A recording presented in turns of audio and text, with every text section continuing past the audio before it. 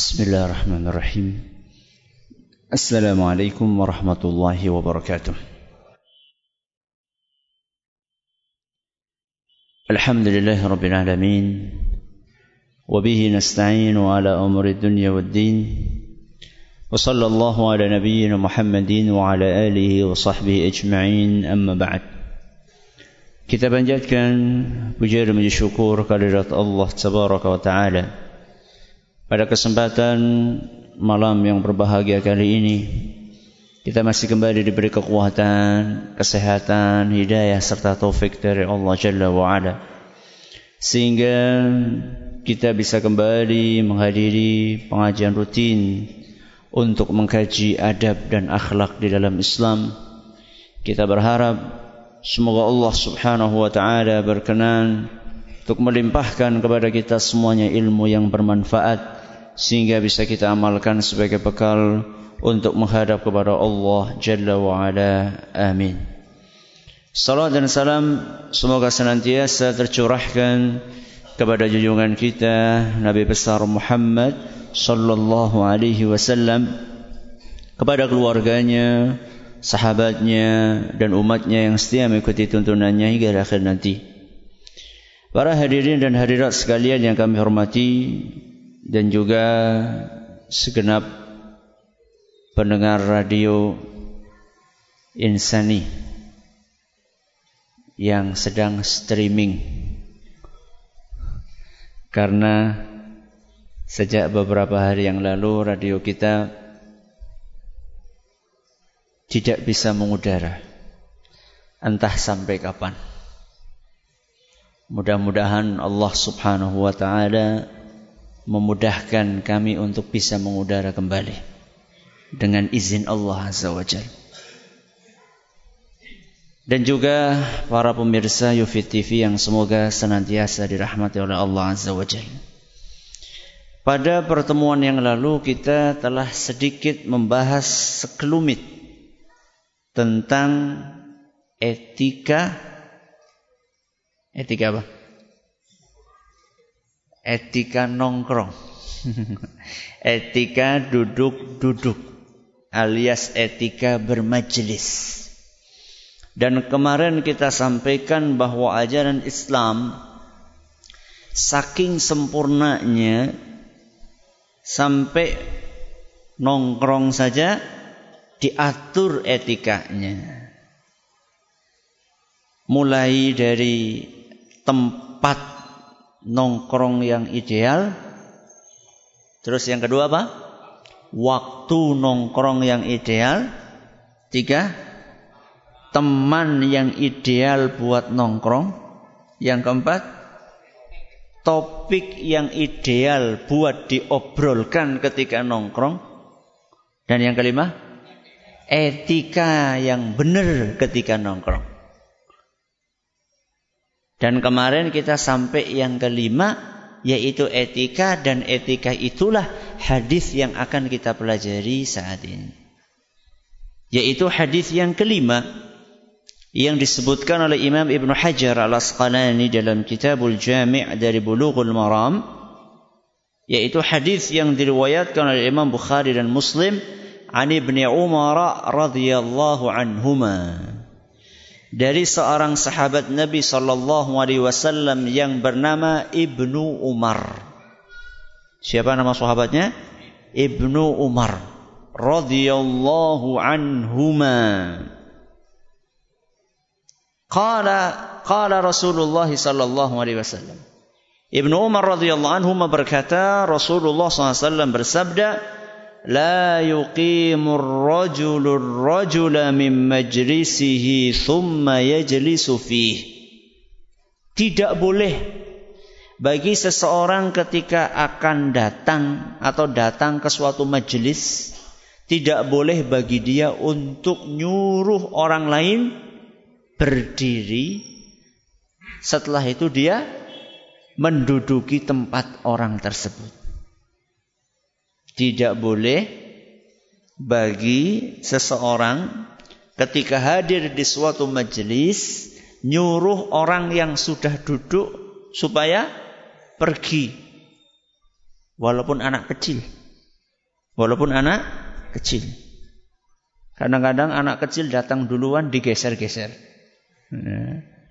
Nabi SAW di sini gak beda-bedakan. Mau kecil, mau tua, mau besar. Gak dibedakan sama Nabi SAW. La yuqimur rajula min majlisihi thumma yajlisu fihi. Tidak boleh seseorang ketika datang ke suatu majelis nyuruh orang lain untuk berdiri, pindah, kemudian dia duduk di situ. Walakin tafassahu wa tawassa'u. Akan tetapi hendaklah kalian saling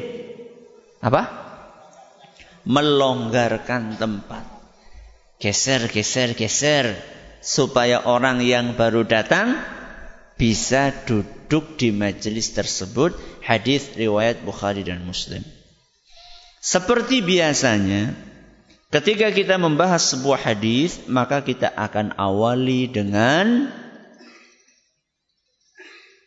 ini sudah hadis kelima, kita awali dengan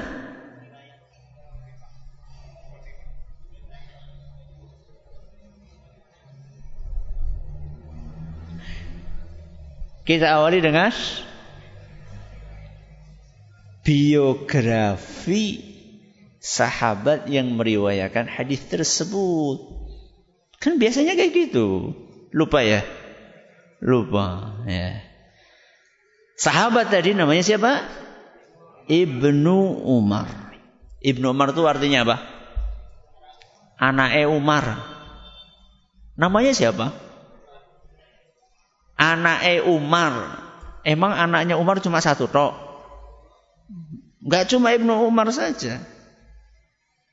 Anaknya Umar itu ada beberapa. Nah, ini yang Ibnu Umar ini yang namanya siapa?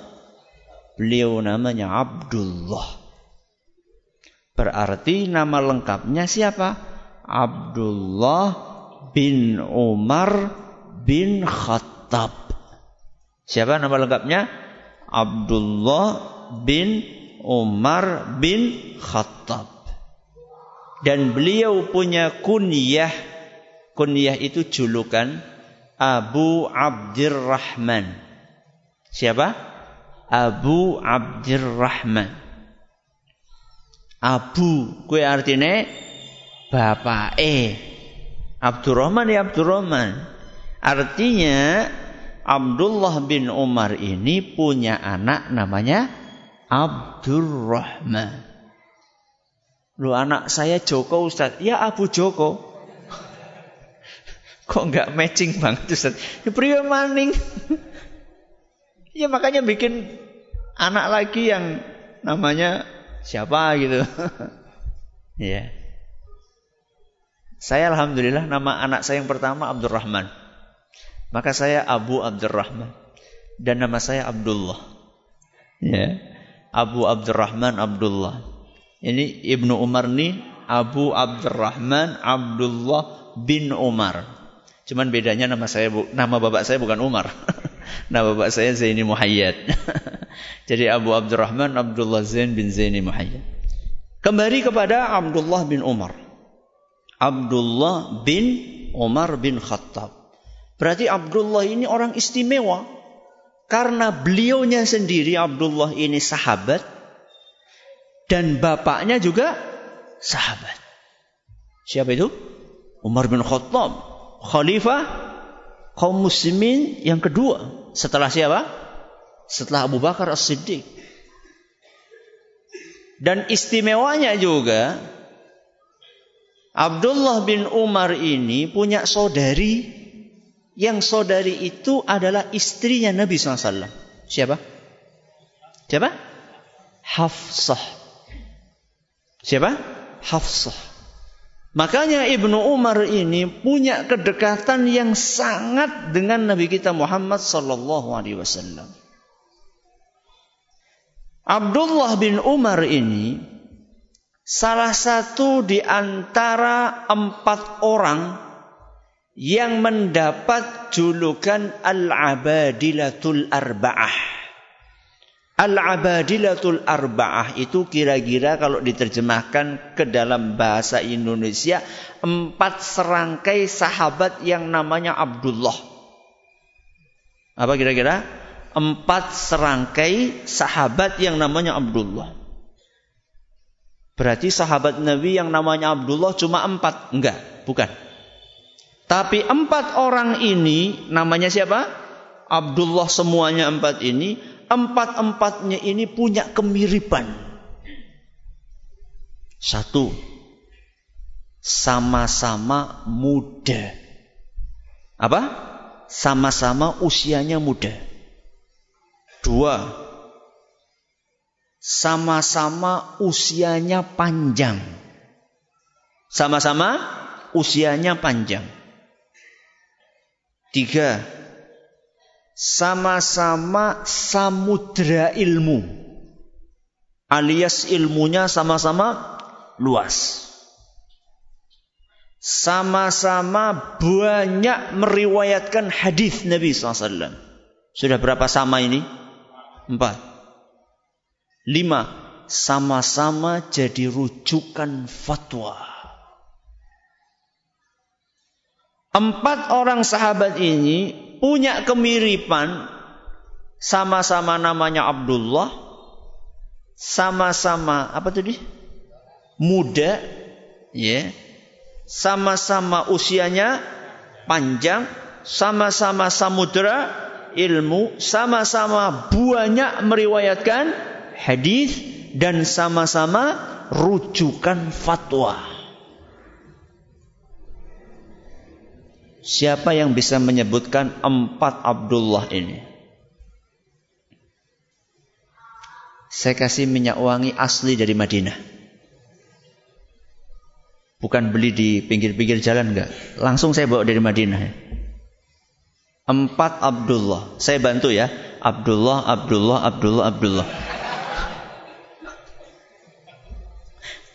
Ya.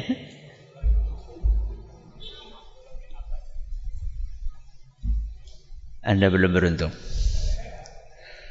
4 Abdullah. Ya udah saya kasih 1 bocoran. Abdullah bin Umar. Jangan sebutkan sisanya yang ketiga. Apakah minyak wangi ini akan menjadi hadiah di Jensut?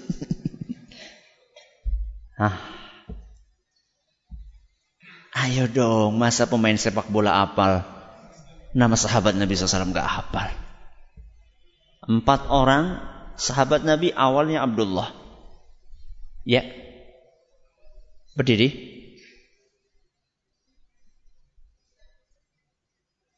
1 aja. Oh enggak. 4. Sudah saya bocorin 1, tinggal 3. Tinggal nambah 3 aja. Berdiri. Bagus. Ya. Allahu Akbar. Bagus, silakan. Silakan sini. Dengar enggak tadi? Kurang dengar. Yang pertama Abdullah bin Umar. Yang kedua Abdullah bin Abbas. Siapa? Barakallahu fiik. Abdullah bin Abbas. Yang ketiga Abdullah bin Az-Zubair. Siapa? Abdullah bin Az-Zubair. Yang keempat Abdullah bin Amr. Apa? Abdullah bin Amr ibnul As. Sebenarnya gampang itu. Yang satu Umar, yang satu apa? Amr. Ya. Ayo kita ulangi. Walaupun besok gak saya tanya lagi. 1 siapa? Abdullah bin Umar. Yang kedua? Abdullah bin Abbas. Yang ketiga? Abdullah bin Zubair. Terus yang keempat? Abdullah bin Amr. 4 orang ini punya kemiripan. Sama-sama muda, sama-sama ilmunya luas, dan sama-sama meriwayatkan hadis banyak sekali. Ibnu Umar saja meriwayatkan 2.630 hadis. Berapa? 2.630 hadis.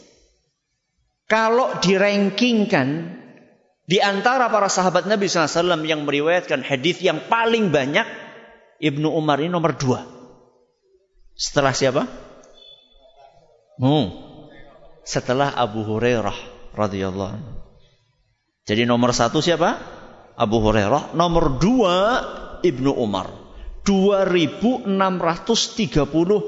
hadis. Kok bisa banyak banget Ustaz? Jenengan berapa hadis? 1. Apa? Innamal a'malu binniyat. Kenapa kok bisa banyak banget meriwayatkan hadis?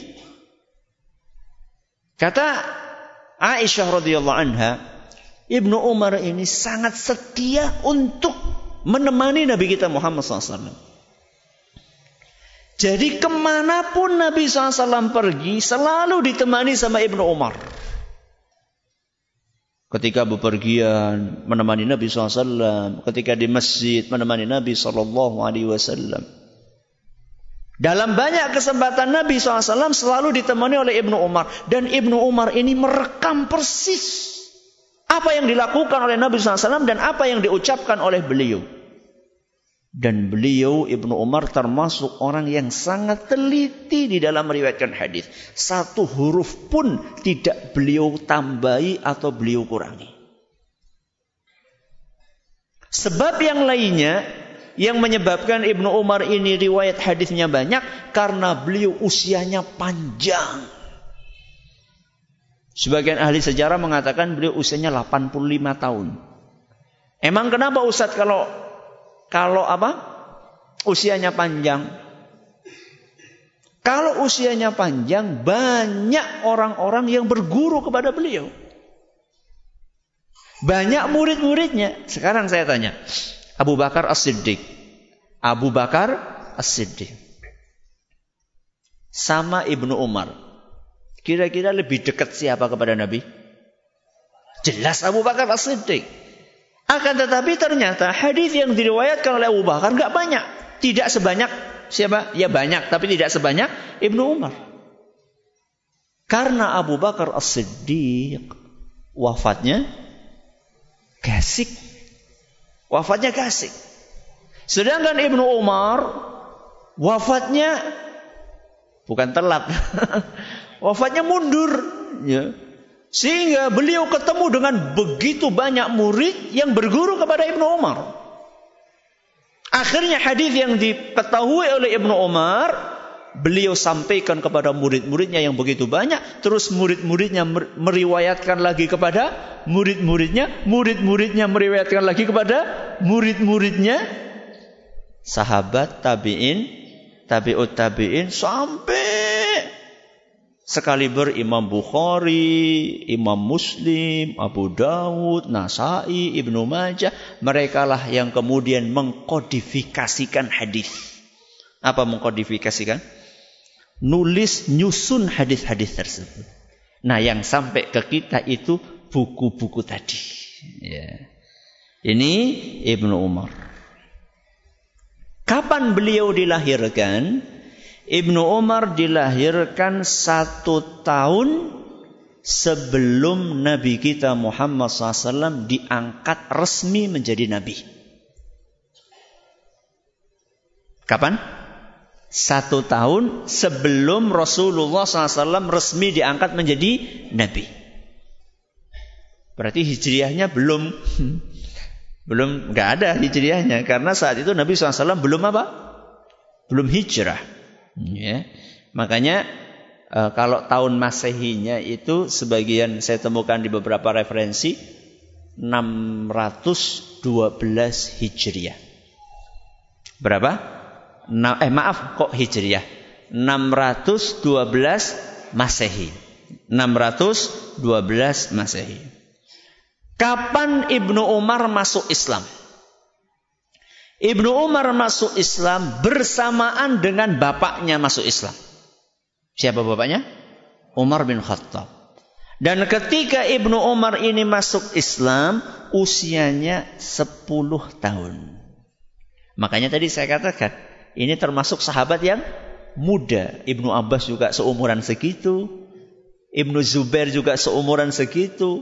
Ibnu Amr juga seumuran segitu. Ketika usia 10 tahun, Ibnu Umar masuk Islam beserta dengan bapaknya. Dan sekitar 2 tahun lebih setelah itu terjadi perang Uhud.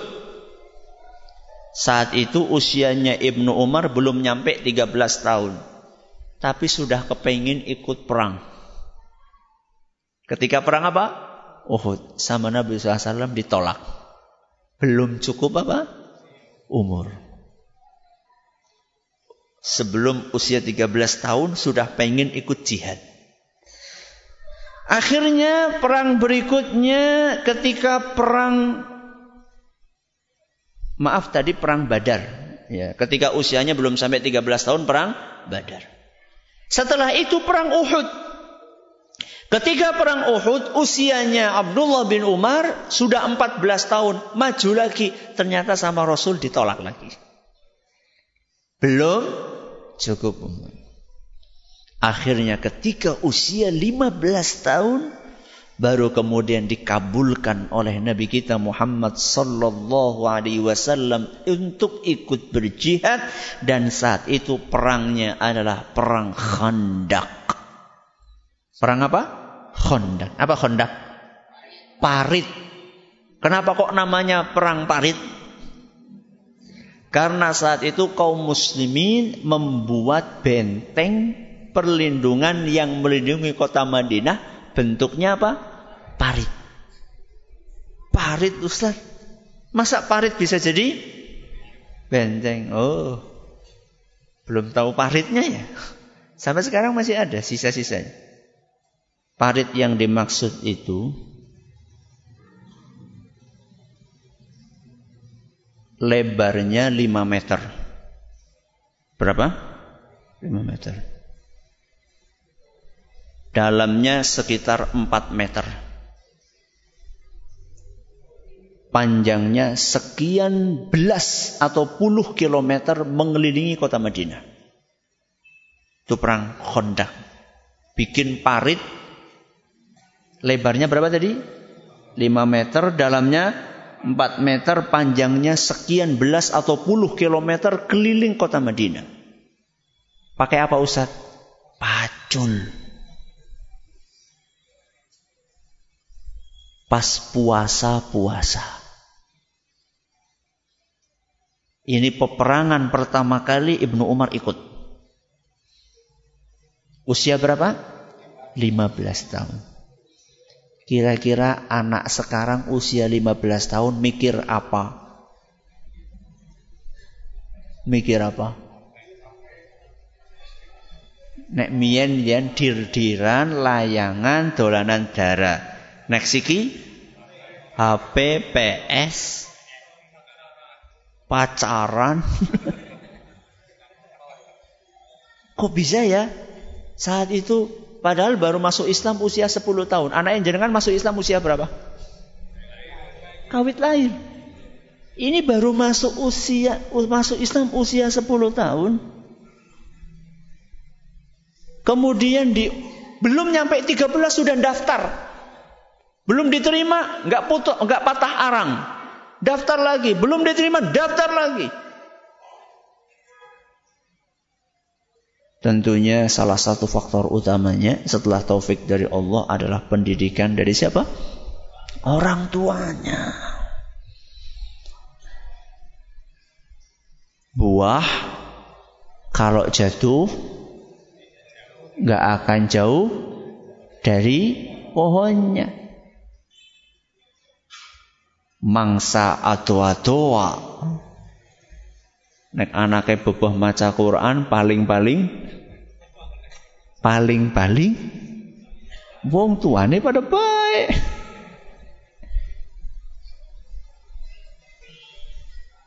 Ustaz, saya belum terlalu mahir baca Quran, anak saya pengen lebih dari saya. Alhamdulillah. Ya. Jadi buah itu kalau jatuh rata-rata tidak jauh dari pohonnya, kecuali nek dipangan codot. Berarti aslinya itu akan dekat, kecuali dalam beberapa kondisi istimewa. Ya.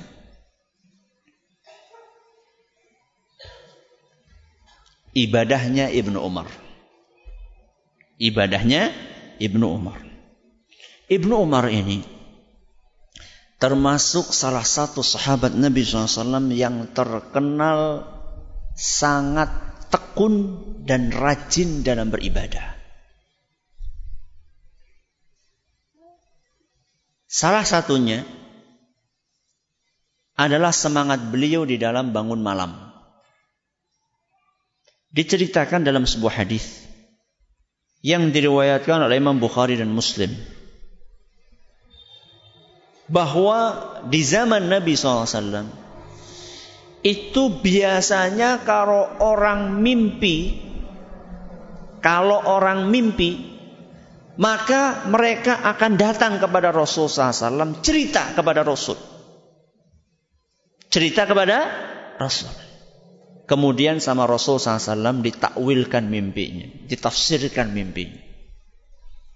Ibnu Umar ini pengen banget mimpi supaya bisa konsultasi langsung sama Rasul sallallahu alaihi wasallam.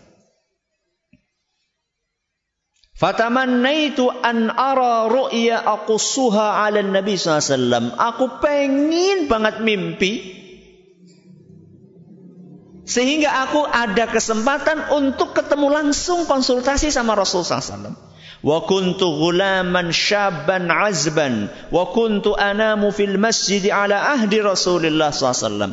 Saat itu aku masih bujangan, masih belia, biasa tidur di masjid Nabi SAW. Sampai beberapa puluh tahun yang lalu masih biasa ya, anak-anak tidur di mana? Musola, masjid, esok-esok pada nimba, ya. Pada ngisi padasan mien siki wallahu alam nang ndi pada ya. Faraitu fin naumi ka'anna malakaini akhadhani fadhahaba bi ila an-nar. Ketika aku sedang tidur di masjid, aku mimpi. Dan saat itu yang aku lihat di dalam mimpiku, aku dibawa oleh 2 orang malaikat. Kemudian aku diperlihatkan neraka. Subhanallah. Sekali mimpi apa? Ngelihat neraka. Fa idza hiya matwiyatun qatayyil bi'ri wa idza laha qarnani kaqarnayil bi'r. Ternyata ketika aku melihat neraka itu seperti sumur. Ada tembok-temboknya dan ada 2 tali. Yang biasa tali itu untuk apa? Untuk nimba. Wa idza fiha nasun qad araftuhum. Ternyata begitu saya ngelongok ke bawah, ada beberapa orang yang aku kenal. Faja'altu aqul, maka aku pun saat itu berkata, a'udzu billahi minan nar. Apa artinya a'udzu billahi minan nar? Aku mohon perlindungan kepada Allah dari neraka. Aku mohon perlindungan kepada Allah dari neraka. Aku mohon perlindungan kepada Allah dari neraka. Takut. Maka kemudian 2 orang malaikat itu berkata, lam tura. Tidak usah takut, tidak usah khawatir. Selesai mimpinya seperti itu. Maka kemudian Ibnu Umar cerita kepada Hafsah. Hafsah cerita kepada Rasulullah SAW. Kenapa Hafsah? Saudarinya. Mungkin kalau langsung cerita kepada Rasulullah SAW agak gimana gitu. Akhirnya cerita sama Hafsah. Hafsah cerita sama siapa? Rasul SAW. Begitu Nabi SAW mendengarkan mimpinya Ibnu Umar, maka Nabi SAW mengatakan, ni'mar rajulu Abdullah. Sebaik-baik manusia, sebaik-baik pemuda adalah Abdullah bin Umar. Subhanallah. Berarti itu mimpi pertanda baik atau pertanda buruk? Pertanda baik. Pemuda yang terbaik adalah Ibnu Umar. Lau kana yusalli minal lail. andaikan Ibnu Umar ini rajin sholat malam. Ada catatannya. Ibnu Umar ini laki-laki yang terbaik. Andaikan dia rajin sholat malam. Setelah mendengarkan takwilnya Nabi SAW tadi, fakana Abdullah ba'da dzalika la yanamu minal laili illa qalila. Setelah dengar nasihatnya Nabi SAW tadi, Ibnu Umar setelah hari itu tidak tidur malam kecuali sedikit, alias memaksimalkan waktunya untuk sholat malam sampai meninggal dunia. Cuma dengan kata-kata apa? Andaikan Ibnu Umar bangun malam. Berapa kata itu? Andaikan Ibnu Umar bangun malam.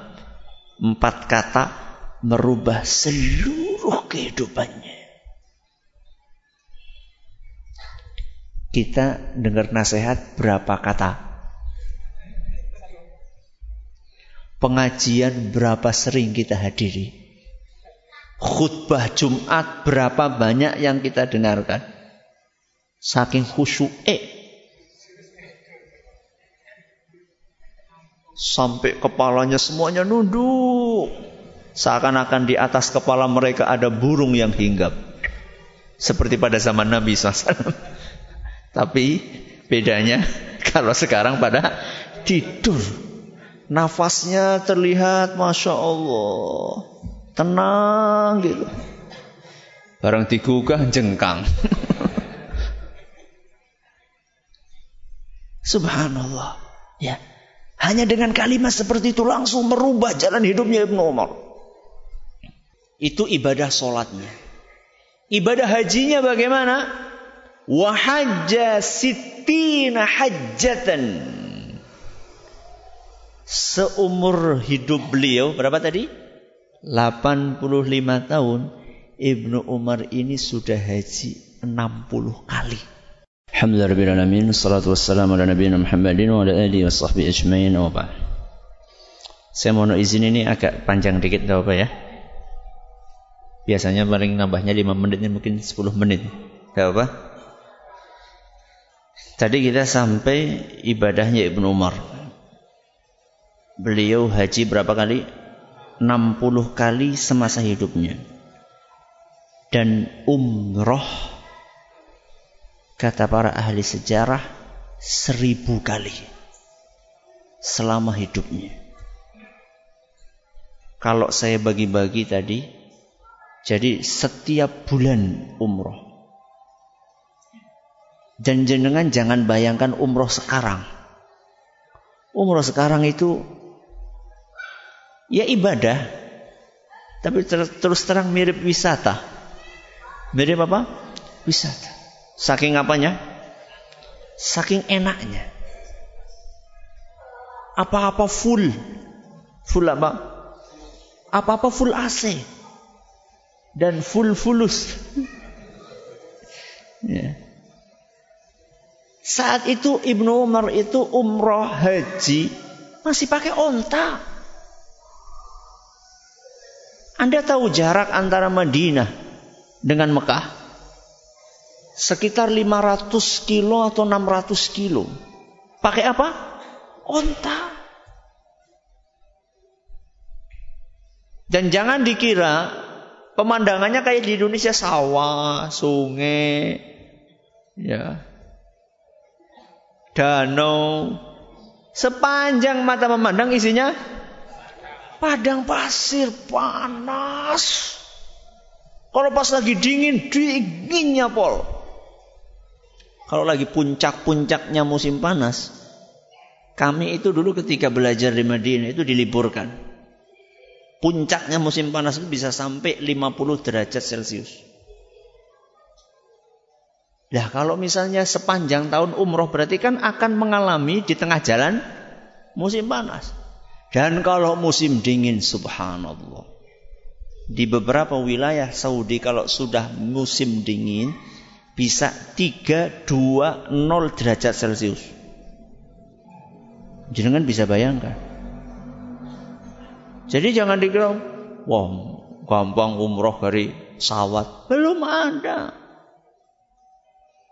Ini ibadahnya siapa? Ibnu Umar.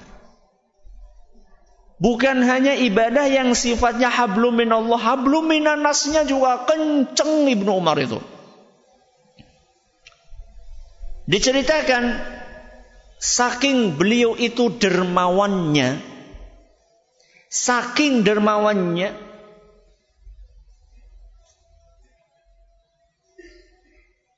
wa in kana Ibnu Umar la yufarriqu fil majlisi 30,000. Sekali infak, sekali sedekah, Ibnu Umar bisa sedekah sekali 30.000. Di sini enggak disebutkan. Tapi yang jelas bukan 30.000 rupiah. Ya. Ada dua kemungkinan. 30.000 dinar atau 30.000 dirham. Jangan pengen yang hitung-hitungan yang mana, yang dinar apa yang dirham? Lebih mahal mana? Dinar. Karena dinar itu emas, dirham itu perak. Kita pakai yang dirham saja ya. Kalau seandainya kita konversi pakai dirham, 30.000 dirham. Satu dirham, seandainya satu dirham itu 50.000 rupiah. Berarti sekali sedekah Ibnu Umar ini sedekah 1,5 M. Sekali sedekah.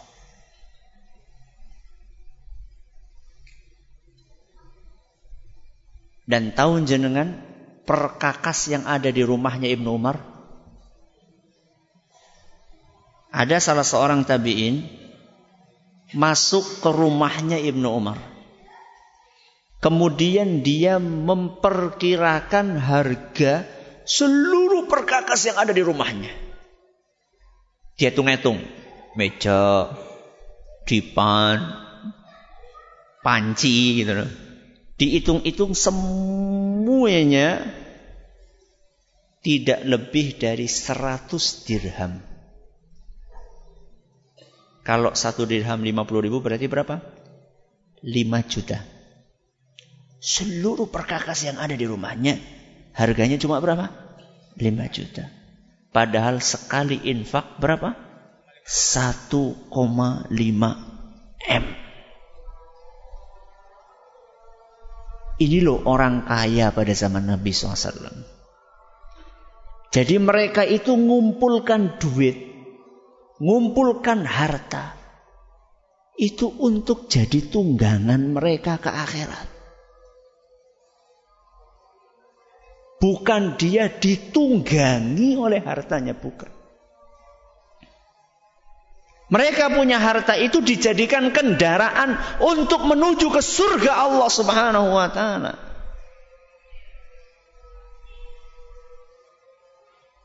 Diceritakan Ibnu Umar pada suatu hari pengen banget makan ikan. Cari ke sana kemari, nemu di pasar cuma 1 ekor ikan tok. Muter-muter nemu ekor 1. Akhirnya dimasakkan oleh siapa? Istrinya. Sudah siap, tinggal apa? Makan. Jadi kan bisa bayangkan, wong lagi apa? Pengen. Lagi pengen banget makan ikan, sudah siap tinggal dimakan di atas meja. Tok tok tok. Apa kira-kira? Tamu, pengemis. Pengemis. Belum makan. Lapar. Langsung Ibnu Umar berkata kepada istrinya, "Istriku, sedekahkan ikan ini kepada pengemis tersebut." "Wahai suamiku, kamu kan bisa ngasih duit sama dia. Kasih 1 dirham, 2 dirham. Ini makanan kamu pengen. Di satu kota ini gak ada kecuali 1 ekor ikan ini." Tidak. Ibnu Umar setiap dia menyukai sesuatu, maka dia akan sedekahkan sesuatu yang paling dia sukai ini karena Allah subhanahu wa ta'ala. Dia mengatakan seperti Ibnu Umar, kalau suka sesuatu, maka dia akan sedekahkan sesuatu yang paling dia sukai ini untuk orang lain karena Allah. Beliau sedang mengamalkan firman Allah Azza wa Jalla yang ada dalam surat Ali Imran ayat 92. Surat apa? Ali Imran ayat 92. Apa bunyinya? Lan tanalul birra. Kalian tidak akan mendapatkan kebaikan. Lan, sekali-kali kalian tidak akan mendapatkan kebaikan hatta tunfiqu mimma tuhibbun. Sampai kalian menginfakkan sesuatu yang kalian sukai. Apa? Kalian sekali-kali tidak akan mendapatkan kebaikan kecuali setelah kalian menginfakkan sesuatu yang kalian sukai. Bukan menginfakkan, mensedekahkan sesuatu yang kalian tidak sukai. Buah wis arep bosok nembe dikirim kene tanggane. Jangan wis arep mambu nembe dikirim kene tanggane. Ketika jenengan lagi masak yang enak banget, ya kayaknya kita belum bisa lah kayak Ibnu Umar masak sepanci di wakakan kabeh, mungkin kita belum bisa. Ya paling ora pira sepanci pira. Berapa yang jadi diinfakkan? 2 sepanci loh, separoh, semangkok. Ya mending lah daripada ora. Aja kur dibagi nih ambune tok. Nyate, masya Allah tanggane kebagian apa? Ambune tok. Oh bakul sate. Subhanallah. Ini ibadahnya siapa? Ibnu Umar radhiyallahu anhu. Nah, terakhir ya, keteguhan beliau dalam berpegang dengan sunnah Rasulullah SAW. Jadi Ibnu Umar ini nggak cuma rajin ibadah, tapi ibadahnya itu berusaha oleh beliau dicocokkan dengan sunnah Rasulullah SAW. Dan ini penting luar biasa. Karena di zaman kita ini mungkin banyak orang rajin ibadah, tapi belum tentu ibadahnya sesuai tuntunan Rasul Sallallahu Alaihi Wasallam.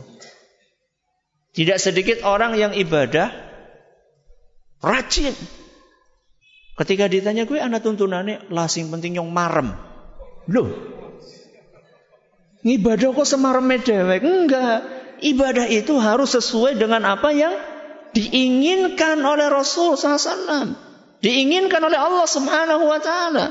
Udah sekarepe dewek. Ya. Saya kasih contoh. Ini pernah kita bahas hadis ini ketika kita membahas tentang hak sesama muslim. Dari Nafi', seorang muridnya Ibnu Umar, anna rajulan atasa ila jambi Ibni Umar faqala. Pada suatu hari ada seseorang bersin di sampingnya Ibnu Umar. Begitu bersin, orang tadi mengucapkan alhamdulillah. Salah apa benar? Salah apa benar? Benar. Orang bersin mengucapkan alhamdulillah. Alhamdulillah. Tapi orang mandek sekangkono. Gak berhenti di situ. Alhamdulillah. Wassalamu ala rasulillah. Ditambahi sholawat kepada siapa? Rasul SAW. Sholawat di dalam agama kita dianjurkan atau tidak? Sangat dianjurkan. Terus apa masalahnya? Masalahnya adalah penempatannya. Begitu dia bersin, wahing, alhamdulillah, wassalamu ala rasulillah. Di sampingnya siapa? Ibnu Umar. Langsung Ibnu Umar berkata, wa ana aqulu alhamdulillah wassalamu ala rasulillah. Fulan, aku juga biasa mengucapkan alhamdulillah. Aku juga sering membaca salawat kepada Rasul SAW. Jadi jangan engkau pikir aku tuh gak suka hamdalah, aku gak suka salawat. Walaysa hakadha 'allamana Rasulullah sallallahu alaihi wasallam. Tapi dalam momen seperti ini bukan itu yang diajarkan sama Rasul sallallahu alaihi wasallam. Yang diajarkan apa? Alhamdulillah. Ada beberapa redaksi, ada alhamdulillah ala kulli hal, ya, ada beberapa redaksi. Tapi alhamdulillah plus salawat setelah bersin gak dicontohkan sama Rasul SAW. Hadis riwayat Tirmidzi dan dinyatakan sahih oleh Imam Al-Hakim. Jadi lihat Ibnu Umar radhiyallahu anhu sangat teliti dalam beramal. Dan sekarang kan orang kadang-kadang jeneng kayak gue apik. Sing penting tuli marem. Sing penting niatnya seneng, saya pengen yang penting saya puas, saya kan maksudnya baik, nggak ada maksud yang lain. Loh kalau jenengan niatnya baik, nanti bisa-bisa ada orang sholat duhur jam 10 pagi 10 rakaat. Pira? Jam 10 pagi 10 rakaat. Ketika ditanya, loh ini jam 10, saya semangat. Kalau cuma ukurannya semangat, lebih semangat sing di sing sholat jam 10 apa jam 12? Kalau ukurannya apa? Semangat. Nyung semangat jam 10. Kan saya orang pada masjid, yang wis masjid disit. Mbok sip. Kono papat nyong 10. Ibadah itu bukan cuma modal semangat. Makanya Ibnu Umar radhiyallahu anhu mengasih contoh kepada kita. Salatnya ibadah rajin tapi sesuai sunnah Rasul sallallahu alaihi wasallam. Ibnu Umar wafat pada tahun 73 Hijriah. Tahun berapa? 73 Hijriah dalam usia berapa tadi? 85 tahun. Semoga Allah merahmati dan meridhoi beliau dan kita bisa meneladani hal-hal yang baik dari beliau. Ini yang dapat kami sampaikan pada kesempatan kali ini. Semoga bermanfaat. Terima kasih atas perhatiannya. Mohon maaf atas segala kekurangannya. Kita tutup dengan membaca Subhanakallahumma bihamdika asyhadu an la ilaha illa anta astaghfiruka wa atubu ilaik. Assalamualaikum warahmatullahi wabarakatuh.